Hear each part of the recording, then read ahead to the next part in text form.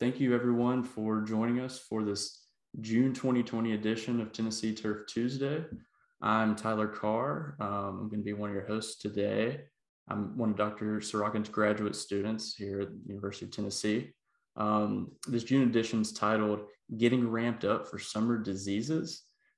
We have a couple non-University of Tennessee people joining us today. We have Dr. Joe Roberts from Clemson University, Dr. Paul Koch from the University of Wisconsin, and I'm also joined by Dr. Brandon Horvath and Dr. John Sorokin, which you guys probably all know Dr. Horvath and Dr. Sorokin pretty well. Before we get into introductions, I'm going to go over some logistics, some housekeeping items, since we offer pesticide credits for these events.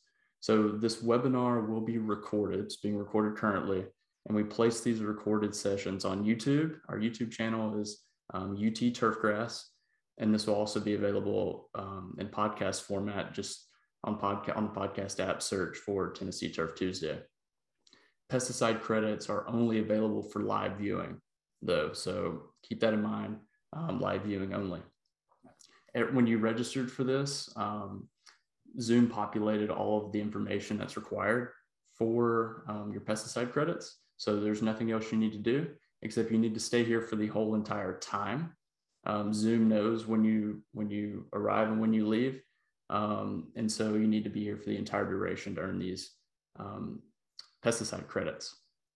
Also, if you have questions, we prefer you to feed those through the Q&A box instead of the chat function.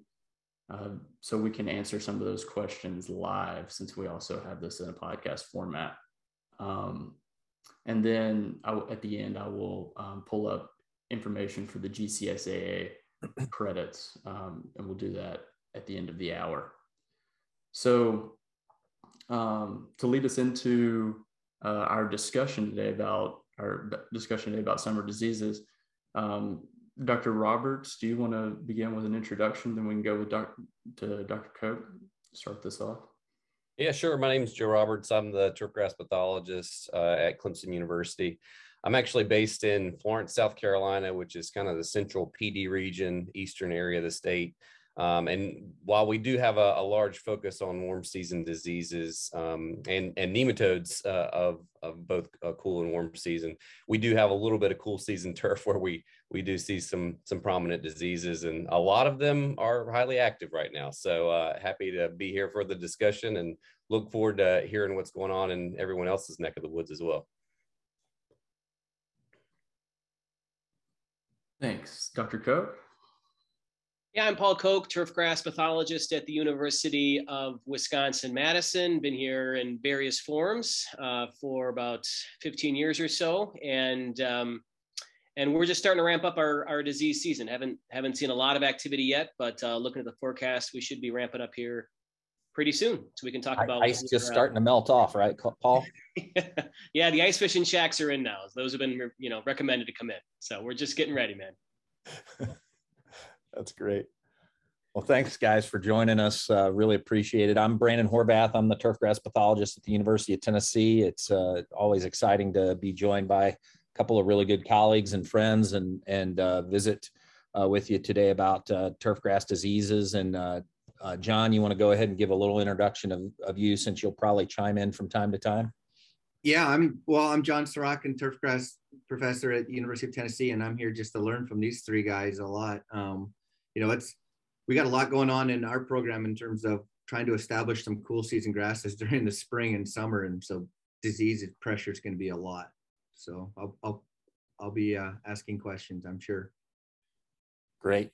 And just kind of to continue a little bit of the introduction stuff, why don't we just go around the horn, Joe and Paul, and I'll share as well. What are you guys working on right now? What's your main thrust of your research program? What are the things that are kind of hot topics for research projects for you? Joe, you want to start? Yeah, sure. So we obviously we have a lot of warm season turf, and we're about an hour from Myrtle Beach, and a lot of golf courses in the area, and dealing with a lot of root disease issues. And also being in kind of the heart of the Southeast, we also deal with a lot of nematode issues. And one of the things that we've noticed in a lot of our diagnostics over the last few years is we see a really strong relationship with, nematode pressure and some of these prominent root disease issues that we're finding. So that's kind of become a major focal point of our research, is trying to look for links between some of these various nematode populations in association with certain root diseases like take-all root rot, mini ring caused by Rhoxoctonia. And, we see a lot of this because, obviously a lot of these pathogens, be it nematode or fungi, are very prominent. But there are instances where we see differences in control where maybe a nematicide is applied in conjunction with the fungicide. So we're trying to look for ways to mitigate root disease by examining, certain nematode populations in association with areas with high root disease pressure. And then we're looking for ways that can, foster root health. So if we're, thinking about whether it be a disease or a nematode that impacts rooting, if we can do anything to enhance rooting, we're going to be able to, better combat those pests that thrive in the soil. So that's kind of been a major focal point of our research over the last few years. Cool. And Paul? Yeah, I would say over the past few years, we've got a lot of different things going on that fall into different baskets, but two of the major areas that we've focused on are sort of, microbiomes and modeling.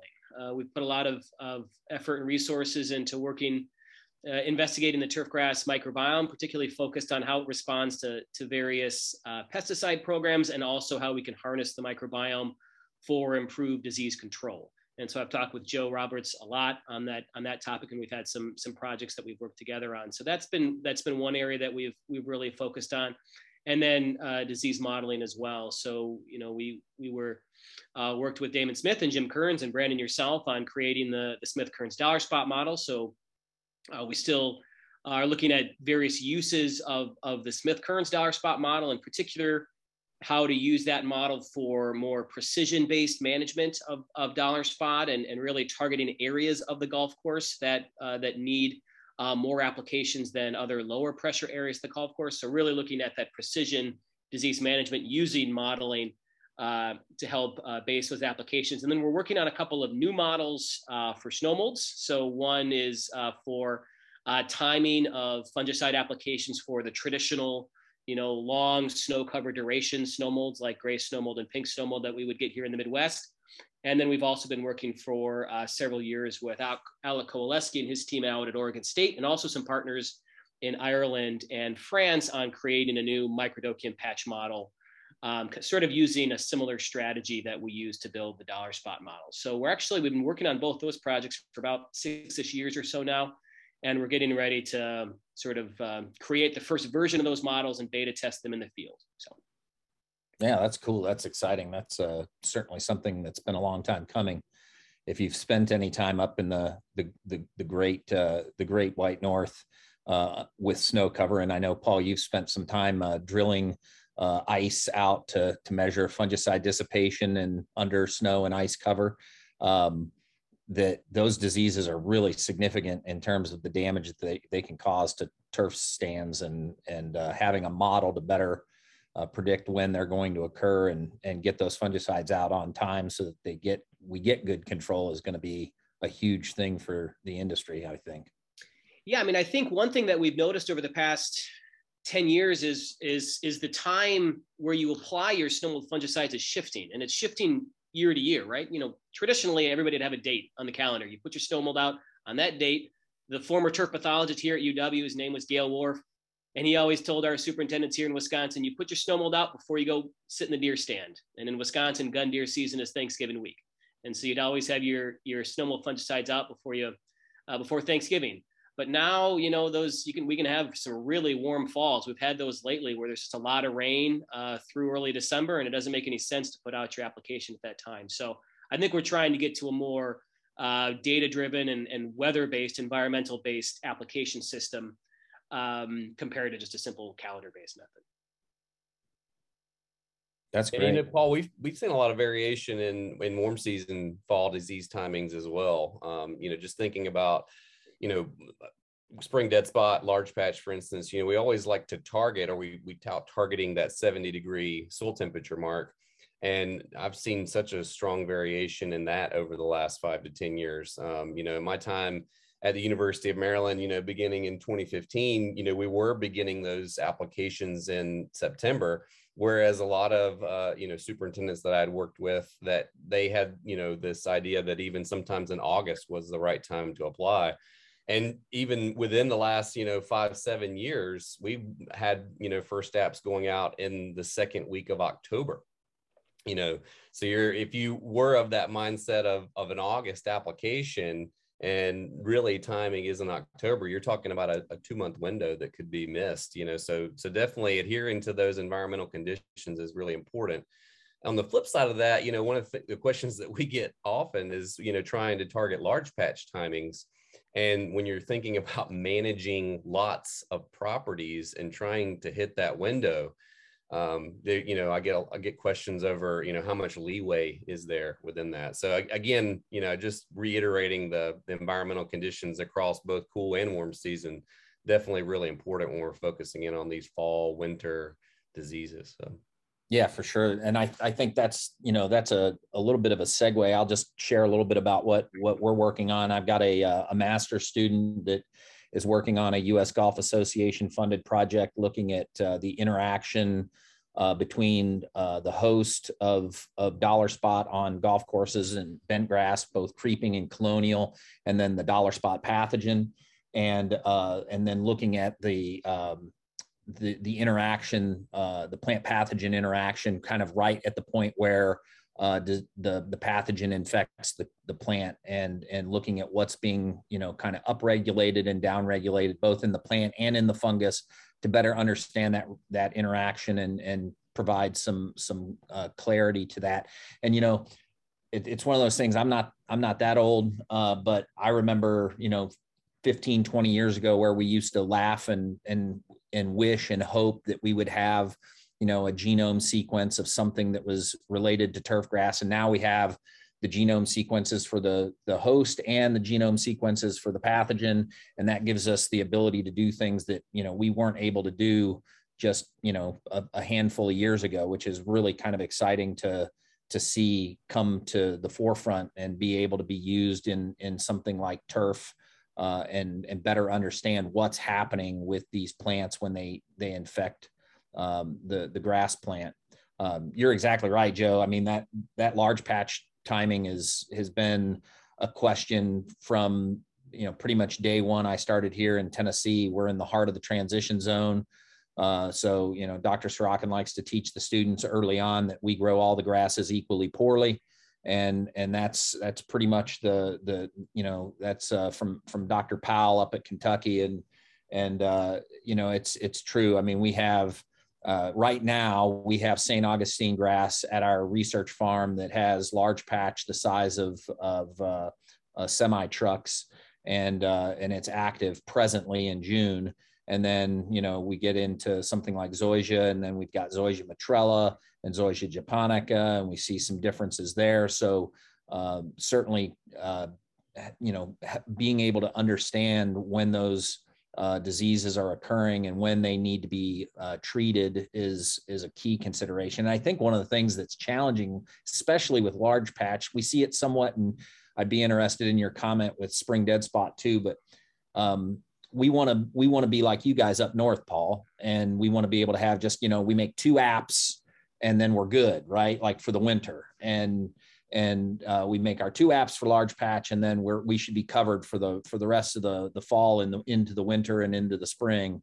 And it's so driven by the environmental conditions. We could have a fall that's dry, that is, moderate in temperature, where we might not see a tremendous amount of activity. And then we can have a fall that's warm and wet, and we could just see it blow up, and blow up for weeks and weeks and weeks on end. And that recipe of a couple of applications doesn't really hold. And to some extent, I think that's true with spring dead spot too. Wouldn't you say, Joe? Yeah, definitely. I mean, I think that with these later initiations, like say we're getting into, the first or second week of October with just starting our applications, one thing that we've seen in ours is maybe pinching that window. Instead of going a 228 day, maybe going down to a 21 day if you're already starting so late, because we know we have an idea of that window of when that fungus is active, or those fungi that cause spring dead spot are active. So, that's one of the recommendations that we have. I know that there has been some instances where there's been some experimentation. I get questions about, spring applications. We actually see spring dead spot develop in December in our neck of the woods. So the damage is already done. So I think, hitting that initial timing and then, taking special care with that window. And, we've even seen some instances where some products at decent rates, have had good control even with a single app. But again, we need to test that in a little bit more detail. So yeah, for sure. And that's a good segue to, we discussed kind of some questions that we wanted to talk about, and I think this will kind of highlight for the audience some of the challenges that we all face with these diseases, both in the cool and warm season growing regions. But like, if you were going to list, Paul, what would be your top 5, let's say, most difficult to control diseases in the cool season turf region? Yeah. So, if you go by dollars spent, right? If you're in the upper Midwest, it's probably going to be dollar spot, snow mold, anthracnose, brown patch, and maybe a root disease, right? If you go, southern Midwest, you could probably swap out the snow mold for anthracnose, switch those two around. Dollar spot's not a particularly difficult disease to control if you have the resources and the products available. When we get to, difficulty in control, we're normally talking about something on the roots. And root diseases, just like down south, are so difficult because by the time you see them, the damage is done, right? There's not a whole lot you're going to do to control the pathogen at that point in time. You're really more just managing the stress on the plant. So as far as difficulty, the take-all patch and summer patch, and we're seeing, it seems like more and more Pythium root rot in the Midwest, and it really tends to localize in areas that get heavy spring rainfalls. So we don't see widespread Pythium root rot outbreaks, which is good because we don't have a lot of superintendents getting really devastated by the disease. But it's frustrating because if you're one of those superintendents that happens to be in an area that gets a lot of rainfall for periods of the spring and early summer, you don't have a lot of warning that that disease is gonna come, and it can be pretty damaging when it does come. And just like the other root diseases, once the damage is there, you're playing catch up the rest of the year. So those root diseases are challenging, and Pythium root rot in our region is one that's become more common over the past couple of years that we've been trying to get better information on and get a better handle on when and where it's going to occur. Right, for sure. And Joe, like, what would you say is the top 5 in the South in the warm season in terms of difficulty to control? Yeah, I mean, we're still going to be below ground when we're talking about these. And I mean, it's not to say, again, that we don't have foliar disease issues, but, if you're really robust in trying to target root diseases, we see fairly good control of the foliar diseases through those applications. So I would say, take all root rot, mini ring, large patch spring dead spot, and leaf spots, to throw a foliar in there. But Pythium root rot is definitely one that we see a lot as well. It's kind of hard to narrow it down to 5. We see so many. True. But we've started to see, Pythium root rot even on warm season. In the past, we kind of, focused more on Pythium root rot for creeping bentgrass, especially, where we are with very intense summer conditions. It's not unheard of, or it's very common for us to see Pythium root rot on bentgrass, grown in our area. But what little bentgrass is still grown here, but we're seeing more Pythium root rot, on Bermuda grass or ultra dwarf greens, and that's definitely a problem. I mean, thankfully we do have some good chemistries that are able to combat that, but that can occur at times of the year, and oftentimes with all these root diseases, you're just really limping these areas along, during periods that it's really tough to get grass growing. So. Yeah, for sure. And I think that's the common theme, right? Is that when we think about difficulty to control, it's largely underground, the areas of the plant that we can't see very effectively, hard to observe from a a day-to-day basis for a superintendent.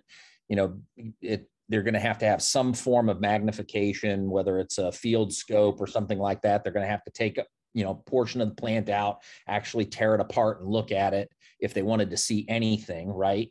So that's a difficult thing to monitor versus seeing, a patch form on the surface. And then by the time that area forms on the surface and in the form of symptoms, it's usually long since time to treat down in the root zone. So that makes it, especially difficult. And then on top of that, I would argue that I think the other reason why, a lot of these root diseases are extremely challenging to control, at least so far, is that, all of us being academics and working on problems, and especially if you're a younger faculty member working towards tenure, you don't want to take on a real challenging disease like, take all root rot or something like that. So there's not been a tremendous amount of research done on that compared to something like brown patch or dollar spot or summer patch. And even summer patch, there's been a pretty fair amount of work done for temperature ranges, but we still don't fully understand. I mean, I've had a number of conversations. Paul, you could speak to this a little bit. I mean, there's a lot of folks that think that, bent grass doesn't get summer patch. And I've spoken to a lot of, folks that grow bent grass that have seen some significant populations of summer patch and summer patch symptoms on bent grass in the summer. And then when they engage in a summer patch management program, they see some successful control.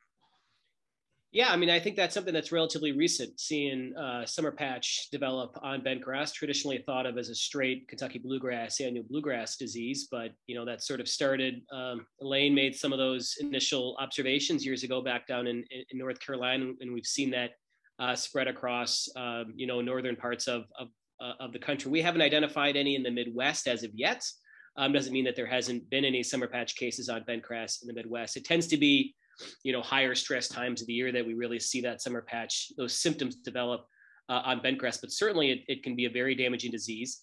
And if it gets misdiagnosed as take-all patch, they have very different control strategies, controlling for take-all patch and controlling for summer patch. So it gets back to knowing exactly what you're up against, so you can implement the proper control strategy. Definitely. Yeah, for sure. And I think, with both with something like summer, because like you said, like traditionally the thought process was always, well, that's take all because it's on bent, right? And there were probably a fair number of those that, perhaps were not exactly identified, because you just see the dark hyphae on the roots and say, okay, it's on bent, so therefore it must be, take all, and not necessarily the case. And in terms of the management strategy, you want to just maybe quickly discuss what the differences on those two are? So well, sure. So the main one, right, is summer patch. You can apply a fungicide during the middle of the summer, right? And you'll see some suppression of control. Whereas with take-all patch, that fungus has gone dormant by the middle of the summer. And when a fungus is dormant, it's not going to absorb, it's not growing, so it's not going to absorb any fungicide from the growing tip of the hyphae.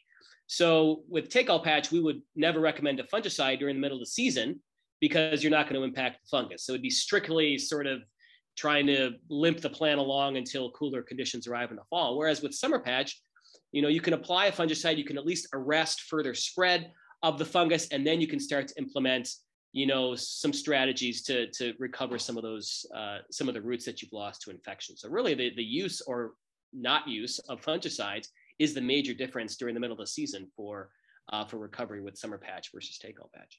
For sure. And then there's a little bit of a difference in the window of temperature too, that the pathogen's active, right? So yep. So take-all patch is kind of between about 55 and 65 degrees Fahrenheit is where it's most active. And in the Midwest, that's normally May, where you're going to make your preventative applications for that particular disease. Summer patch, the fungus starts getting active right around 60 degrees Fahrenheit at a 2-inch depth.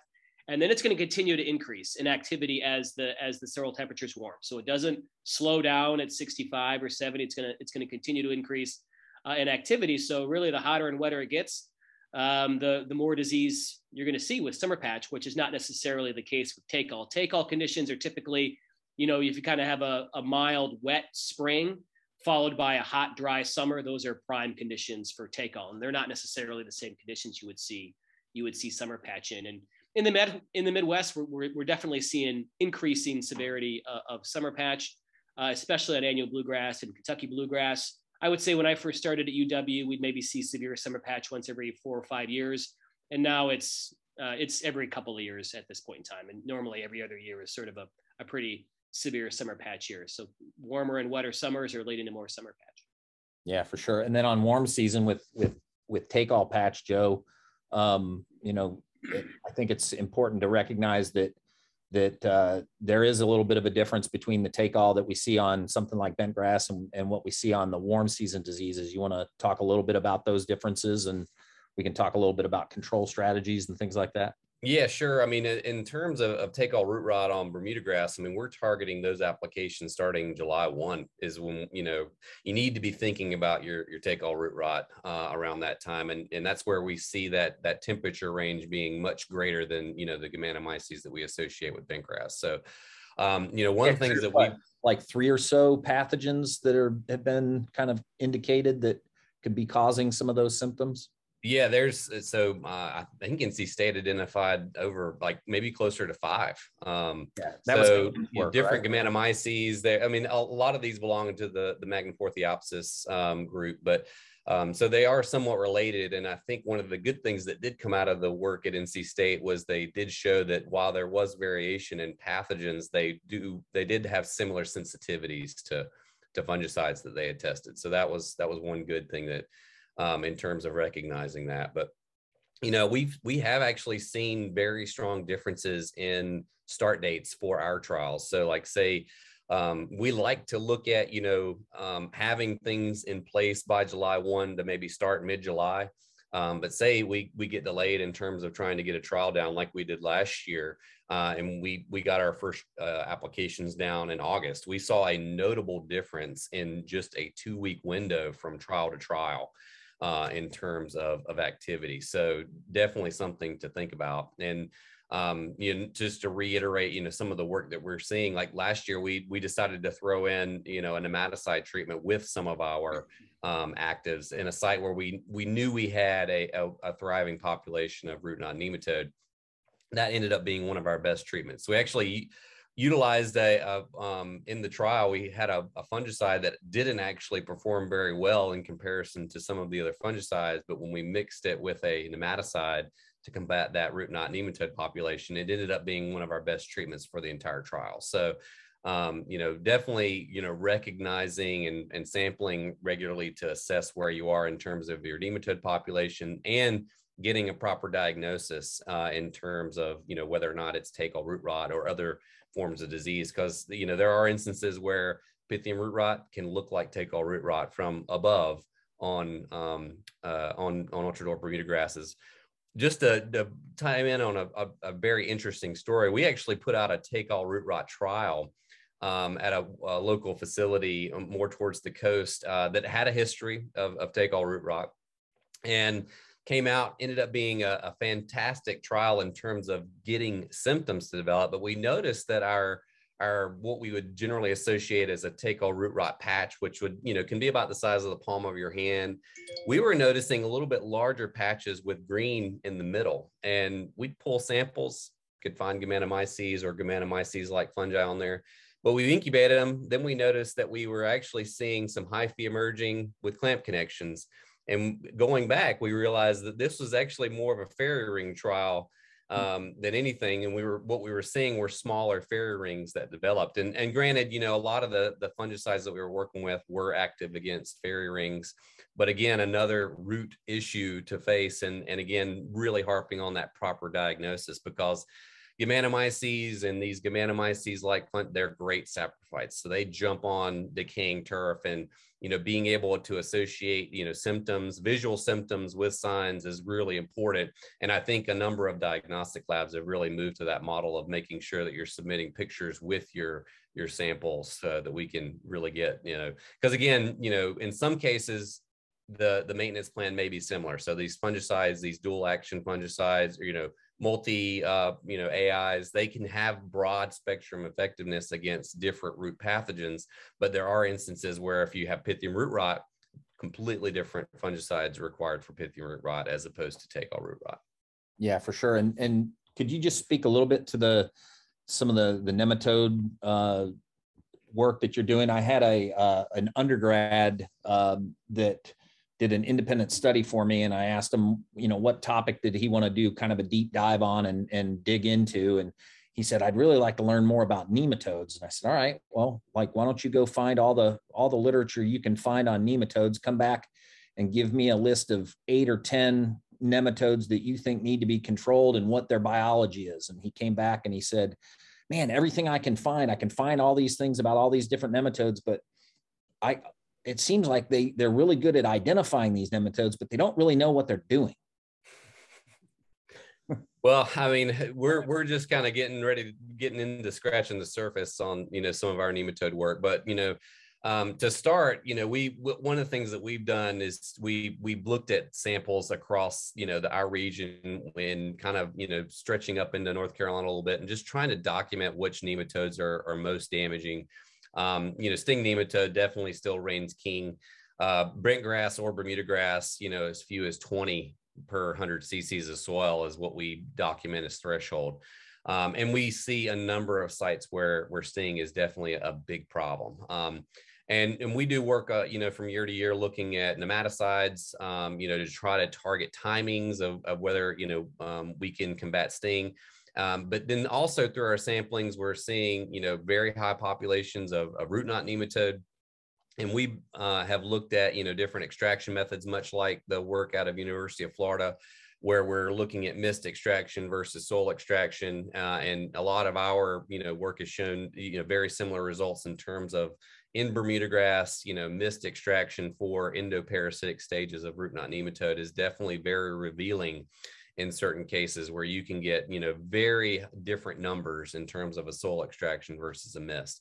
And that can be really important for time of year. And that's something that we're trying to look at now is when can we target those nematodes best, because getting to them is going to be best achieved through an ectoparasitic stage. And once they're in the root, they're kind of protected, especially against some of our contact nematicides. So I actually have a student that just started that's going to be working on that and trying to document different soil conditions of whether they may be in endoparasitic versus ectoparasitic stages. And then we also have some projects where we're looking at the timing of when nematodes are a problem versus when the fungi that we're seeing in association with them are a problem. So I have a postdoc that's working on the association between root knot nematode and mini ring, because we do see a very strong relationship between those. So maybe it's a time of year when one is there and one is not. I would imagine they're both there frequently, but very often we see both of those being an issue.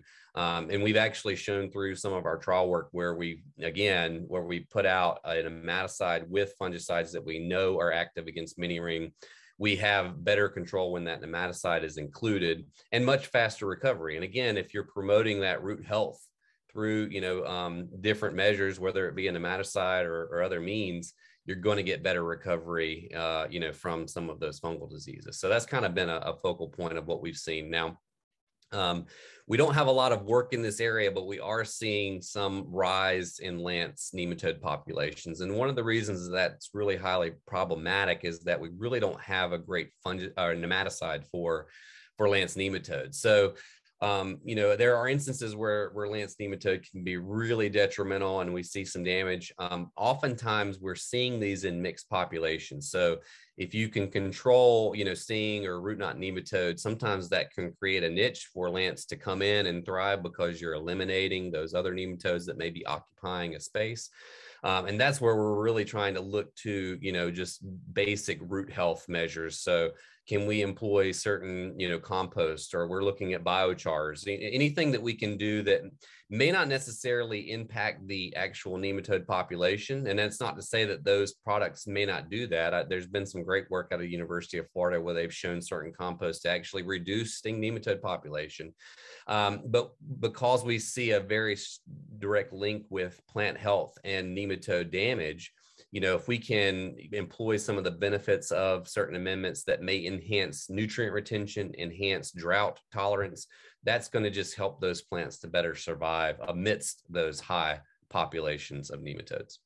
Yeah, for sure. Because besides just the association with the pathogens, I mean, I would suggest that there's probably a reasonable hypothesis that you could make that, any of those areas on putting surfaces, whether it's on warm season turf or even cool season turf, right? That those areas that you constantly, that this area seems to just, dry out and look a little rougher in that spot every summer, all the time, that there's probably something more than just the fact that that's in a little bit of a high spot and it just dries out a little bit more, but there's probably something munching on it and, underground, and there's a potential for those hot spots or areas that just seem to always be problematic, that there might be something biological there.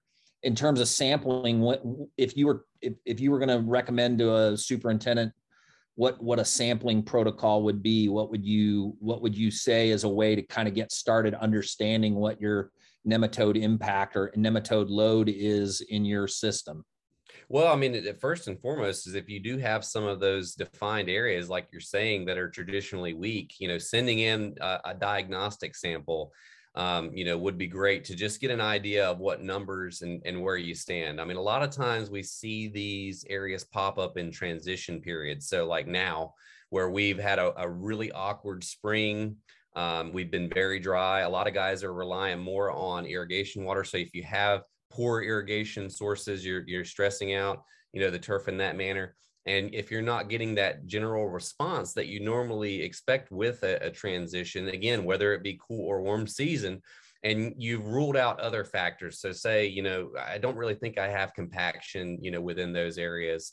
That might be a sign to also, look for a nematode sampling. So differences between routine sampling and diagnostic sampling would be, if you have a defined area of declining turf, that would require more of a diagnostic sampling. And much like we talk about in diseases, we always want to take from that more outer region, because that's where those nematodes are thriving. So nematodes need a living host. They don't want to feed on dead turf. And if you've got an area of dead grass, they're going to be, moving outward from that area to look for more healthy grass. And oftentimes there are instances where you may find higher nematode populations on healthier grass because that root population can support a higher, threshold of nematodes. So, we would just recommend, pulling, cores from an outside area of a defined area declining, or if you're thinking about more of a routine sampling, break up your greens and, just do more of a systematic sampling across a given area, 15, 20 plugs, half-inch soil plugs, and then, send those into a diagnostic lab that could identify, nematodes at your particular site. Those are kind of the differences between that. Now, if you do have a history of root knot nematode, and especially if you're managing Bermuda grass, that's when you're getting into the idea of sampling utilizing the mist extraction versus the soil. For bent grass, there's really not much difference, and I think that was really shown, through the work at University of Florida. But if you're managing Bermuda grass and you have a known history of root knot nematode, looking at, a mist extraction could be beneficial in determining how many juveniles are actually in the roots, and there are, variations and thresholds for that as well. So, gotcha. And then Paul, are they the folks up in the Midwest talking about nematode impacts and things like that? Yeah, definitely. It's something that we're talking about more than we did a few years back. One of the problems though is we don't have a real good idea what the thresholds are up here, and so you can get some samples that have pretty high counts, but like Joe was just talking about, healthier turf can oftentimes support higher populations of nematodes. Yeah, aside from Sting, I don't think we have an idea either. Yeah. So my take on nematodes in the Midwest is that they're stress. They are one of multiple stresses that can happen. We tend to see nematodes in the cleanup passes and the walk-on, the walk-off areas, just like we tend to see, other root impacting diseases. When Joe was talking about was talking about the sort of the overall root health issues on nematode issues. It was making me think of a take-all trial that we did a few years back on a fairway up in northeastern Wisconsin, and the superintendent had he wanted to keep the carts from going on our trial, so we had the cart signs directing traffic, 3 feet in front of our take-all trial. The take-all on the other side of those cart signs was incredible. It was awesome take-all. We had no take-all in our trial at all. Now, you can't tell me that there was a whole load of fungus 3 feet away on the other side of the cart signs, and there was no fungus in our trial. It's just a matter of the plants were healthier. They were less impacted by traffic. And so they had a healthier root system. They were better able to fend off against the amount of fungus that was present there. And I think we see the same thing with nematodes. But certainly there's been cases where nematicides are needed. And we just need more information on what sort of thresholds exist for our courses in the Midwest, and have a better sort of strategy and plan for when nematicides are best used for nematode control up here. Yeah, for sure. Speaking of that, that's so funny that you mentioned the cart traffic and the movement of the fungus away from your trial.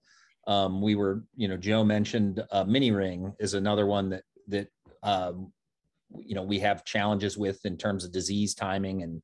And one of the things that I think is very difficult for the warm season folks with Bermuda grass is that, on bent grass, you're moving from when the diseases are active towards a period of recovery, right? Like, diseases are generally active spring, summer. Yes, there are fall diseases, but you're moving towards that window of recovery for most of the big diseases. Snow mold would be an exception where you got to deal with it, and you might recover a little bit before you get into summer, but that's maybe one of those more challenging ones. But for Bermuda grass, one of the things that I think makes some of these diseases extra challenging to know and to be comfortable controlling is that these things are active when you don't see symptoms at all, like, because the grass is so actively growing, right? Like mini ring, the pathogen's going to be active. It's Rhizoctonia zea. It's the same Rhizoctonia that we see leaf and sheath blight on bent grass in the hot, really hot summer. That pathogen's active in the middle of the summer on Bermuda grass as well. You don't see any symptoms at all. And then in the fall, when things start to slow down, you start to see damage and you go, oh, I have a problem. And you were talking about that cart thing. I'm just going to share my screen really quick and show this mini ring trial that we had, because it's a funny, add on to that story. But this is the non-treated control. So as you know, when you go off site, you call superintendent and they go, oh, I'm loaded with that disease, whatever it is, right? And that generally means they get like 2 patches, and it's not going to be where you put the trial.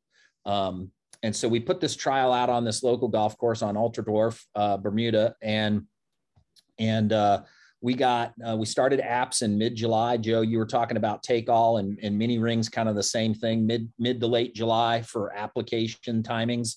And we put this app out, and we go, two full cycles of apps, no disease apparent at all. So I'm worried about getting data. So we go to another place that's starting to see some symptoms. We put the same trial out there. We get no control out of any fungicides because we applied that at a curative timing, and we just weren't seeing any recovery from those symptoms. About another week goes by, and this trial just blows up with mini ring all over the place. So there's non-treated, there's Calida, Navicon, another untreated, and then another Calida. And it was pretty funny how, how we saw this, disease pop up. And just, it was amazing to me that, the pathogen was present. It was active. We were making applications that were controlling it. And we didn't see that until we got to the period where the grass started to slow down and you saw symptoms develop. And similar to your point, Paul, with the moving the traffic, you didn't move the fungus, right? You changed where the stress was occurring. And it goes right back to that basic concept of disease triangle. If you have a more susceptible host, that's where you're going to see some disease activity, right? Guys, let me chime in here. We have a couple questions in Q&A. Yep, I just pulled them up too. Go ahead. So the first one is, do you have any visual examples of what nematode damage looks like? I think Joe can probably throw up one or two.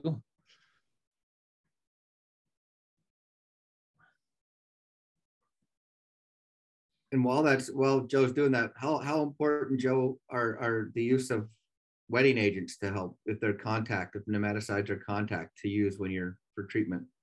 Yeah, so so here is a very characteristic area of sting damage on Bermuda grass. I mean, notice it's somewhat localized, but very diffuse in terms of modeled where it is. And basically, I'm not sure if I can figure out how to do the pointer, but you would just want to pull from. You can see your mouse moving. Oh, okay, you would just pull from that that outer region. You definitely don't want to pull from these dead areas, because the nematodes are definitely going to move. But in this case, yeah, we know that sting was here because this was we actually did sample. And one other telltale here is just looking at those roots. You can see these short and stubby roots, and this is really characteristic of sting nematode damage. Now, in terms of nematicides, for sting. We've got a couple of different nematicides that, are very effective. Indemnify is highly effective. We, also abamectin or Divanem, which is another trade product. With abamectin, for instance, being a contact nematicide, we definitely recommend a wetting agent in the tank with that particular nematicide, because you want to be able to penetrate that, down into the area where those nematodes are active. So, definitely, following label recommendations. But, one other thing that we also recommend with abamectin is the use of estrobulirin, and, I've seen some very good results in root health and overall, improvements from that combination as well. So, again, that those combinations are definitely really important. And, we see areas of LDS and, those can have, lower levels of nematode damage. And, again, that's where another wetting agent would be really important. So. Yeah, for sure. And I think the other thing too, Joe, and I know you've seen this as well, is that with fungicide applications as well, especially now as we're recommending more and more fungicide applications get watered in for a systemic activity, that having that wetting agent program in place before you're making those applications is a key thing too, because it does take some time for those wetting agents to get active and start making that wetting front in the soil more uniform and those kinds of things. And in order to do that, you've got to have that wetting agent program already down and in place in order to make sure that whatever you're going to apply and then water in is uniformly distributed in the soil. So that's a key consideration, both from nematode applications as well as fungicide applications. Yeah. And I've gotten a question about that recently, thinking about wetting agent programs. And we, just like, you said, Brandon, we definitely recommend being on a wetting agent program. But sometimes I'll get a question of, well, I mean, I've already put out my wetting agent. Am I going to hurt my greens by applying too much wetting agent? And so all of our nematicide trials that we've done, and typically, specifically for abamectin, we're always applying that with a wetting agent. We're applying these on areas where there's already an established wetting agent program. So, we may be utilizing, something like Fleet or Revolution on a regular basis. So say like a monthly application of 4 ounces, in the case of some of our maintenance applications. But even on top of that, for an abamectin application, we're going out with a wetting agent included in that tank mix as well. Yeah, absolutely. And I think the key there is just making sure that there's some space between those applications, right? Like the only time I would be concerned of overloading the system with a wetting agent would be if you were, going back to back with applications and really, greatly increasing the potential rate that you were putting out. But for the most part, that's not going to be an issue with those, maintenance applications versus a targeted app like a nematicide app. Exactly. And you could also time your wetting agent application with your nematicide. So if you're on a schedule for your wetting agent program and you have concerns over applying too much wetting agent, try to time your application so that you're getting that nematicide down when your wetting agent is needed. That's also another way to look at that in terms of product use and efficiency. So as the non-pathologist, would you want to separate those applications with your nematicide with the wetting agent to get it into the soil to where the nematodes are? But if you're going to follow it with or use a strobe as well, would you want to put that as a separate application so you can get the systemic uptake by the plant, so you get that? Yeah, so we're tank mixing all of those. Well? We're tank mixing all those together, so we don't see any detriment to putting a strobe in the same tank with the wetting agent with the nematicide.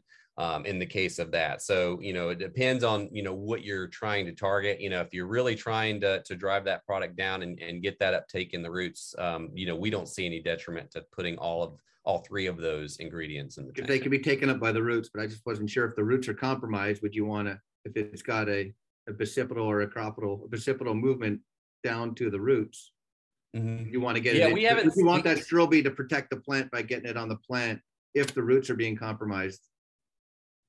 Yeah, but in terms of that application, we're really trying to drive it down into the roots. So, we wanted that product there, but if we were looking at more of a plant or upper protection, maybe it would be making more sense to have it as a separate application. But because we're seeing the benefit of this with the combination of nematodes and potential fungi that are existing in that system, that's where we're seeing the benefit of the three-way tank mix. Yeah, for sure. Another question that came in is about residential lawns and active areas of research for disease control in residential lawns, and what are good sources of information. I would say, and you guys chime in, the big areas of research for residential lawn in terms of disease control, certainly in our area is on warm season grasses. It's going to be large patch predominantly. And then maybe a little bit of spring dead spot, but mostly large patch on zoysia grass. And then in other residential lawns, it'd be brown patch and tall fescues, probably the big one that folks need to control in this area. And then cool season wise, I would suspect that Paul, it's probably necrotic ring spot, summer patch, that type of stuff on Kentucky bluegrass or mixtures of Kentucky bluegrass. Yeah, so necrotic ring spot, summer patch on Kentucky bluegrass. We have research going into, various diseases, summer patch, red thread, snow molds on fine fescues, for that particular species. But the vast majority of disease problems on lawns in the Midwest are necrotic ring spot and summer patch on bluegrass. Yeah, for sure. And then in terms of good sources for information, I mean, I would say that your extension pubs in your various states are probably a pretty solid source of information. And then in terms of fungicide control, staying on top of what's being put out at NC State and the turf files, there's a pretty good resource of information. We're getting ready to add diseases to our mobile weeds app, and it's going to become the mobile pest app. So that's that will be an area of information. We're loading some of that efficacy information in there now. And then certainly the document that you contribute to, Paul, and you could speak to this, is the PPA1 that's done with you, Paul Vincelli and Bruce Clark, right?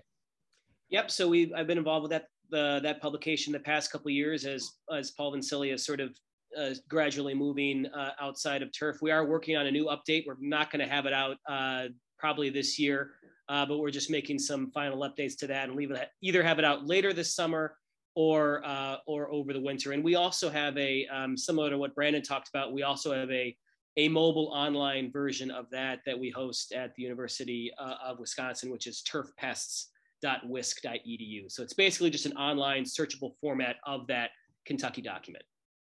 So Brandon and guys, we have more and more in East Tennessee, especially the upper East Tennessee, we have more and more bluegrass lawns going in. So with brown patch, Rhizoctonia being the big thing on the tall fescue lawns, and summer patch, obviously on the bluegrass. Control for those for home lawns. Is it the same products? Is it the good strobies again? Like, yeah, they're gonna be different. Strobies are gonna be solid on both of them. The other thing that I would strongly support would be, just like, up in the Midwest, the three-way mixture of grass seed, of fine fescue, perennial rye, and Kentucky bluegrass is usually a pretty solid setup for a home lawn. In our area, I would highly recommend neither a mono stand of tall fescue nor a mono stand of Kentucky bluegrass, but a very strong mixture of the two.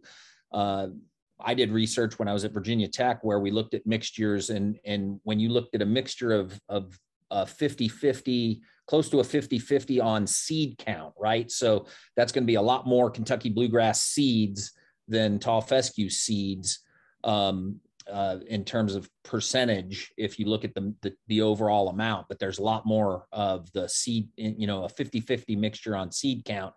You saw a reduction in both summer patch and a reduction in brown patch because you had enough non-host in the way that you weren't able to really get a whole lot of disease activity going on either one of those. And so I think that's something that we'll want to consider as we start to see some of these heat tolerant bluegrasses that look really good kind of move into our area for sure. Another question, and Joe, you can speak to this from a diagnostic perspective. Is there a website or email address we can send pictures to help identify diseases? This is the hardest area for me to identify. And all I would say is we don't have a diagnostic clinic that I run. Our state diagnostic clinic over in Nashville does take samples. Pictures are, if I send you a picture like this, that's pretty easy to figure out what that is if I tell you it's Kentucky bluegrass in the summer in Cincinnati. But at the same time, I think, I always like to say that textbook pictures are textbook pictures for a reason. And very often the pictures that you have of something happening on your turf stand isn't necessarily a textbook picture. So you want to speak a little bit about the diagnostic process and the challenges associated with picking out a disease on pictures?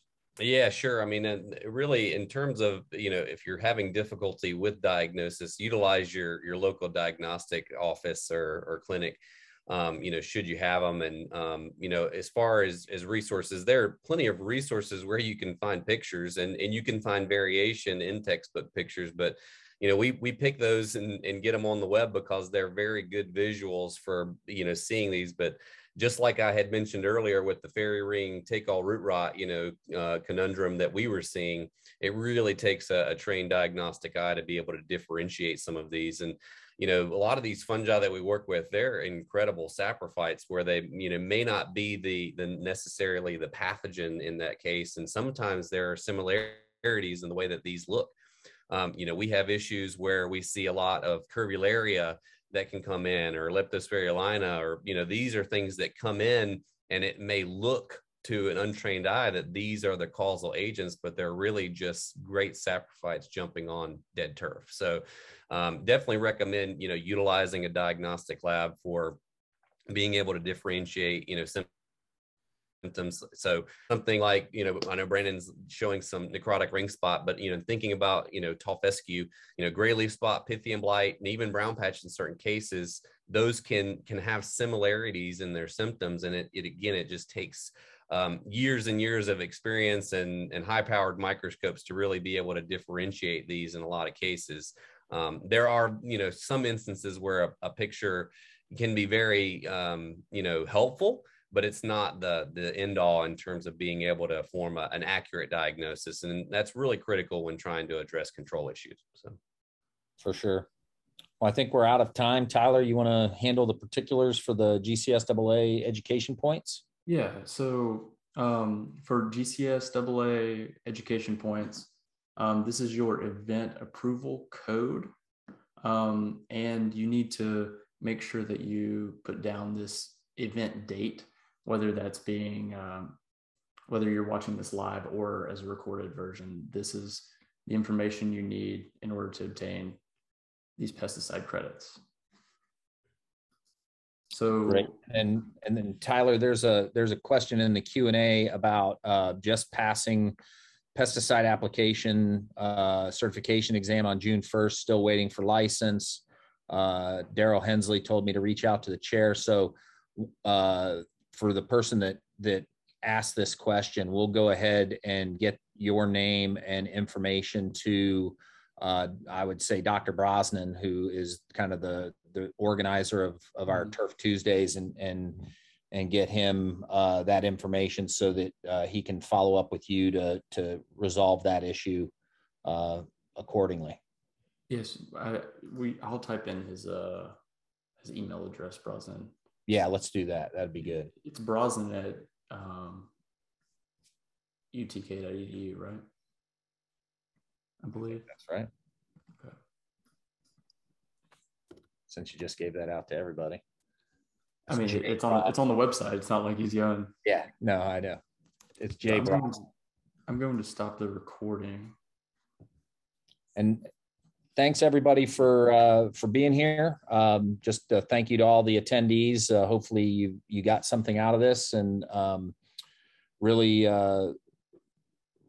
appreciate y'all being here and paying attention. Joe and Paul, thanks for being willing to come on and chat about diseases. Always exciting to see you both, and look forward to seeing you in person somewhere soon down the road.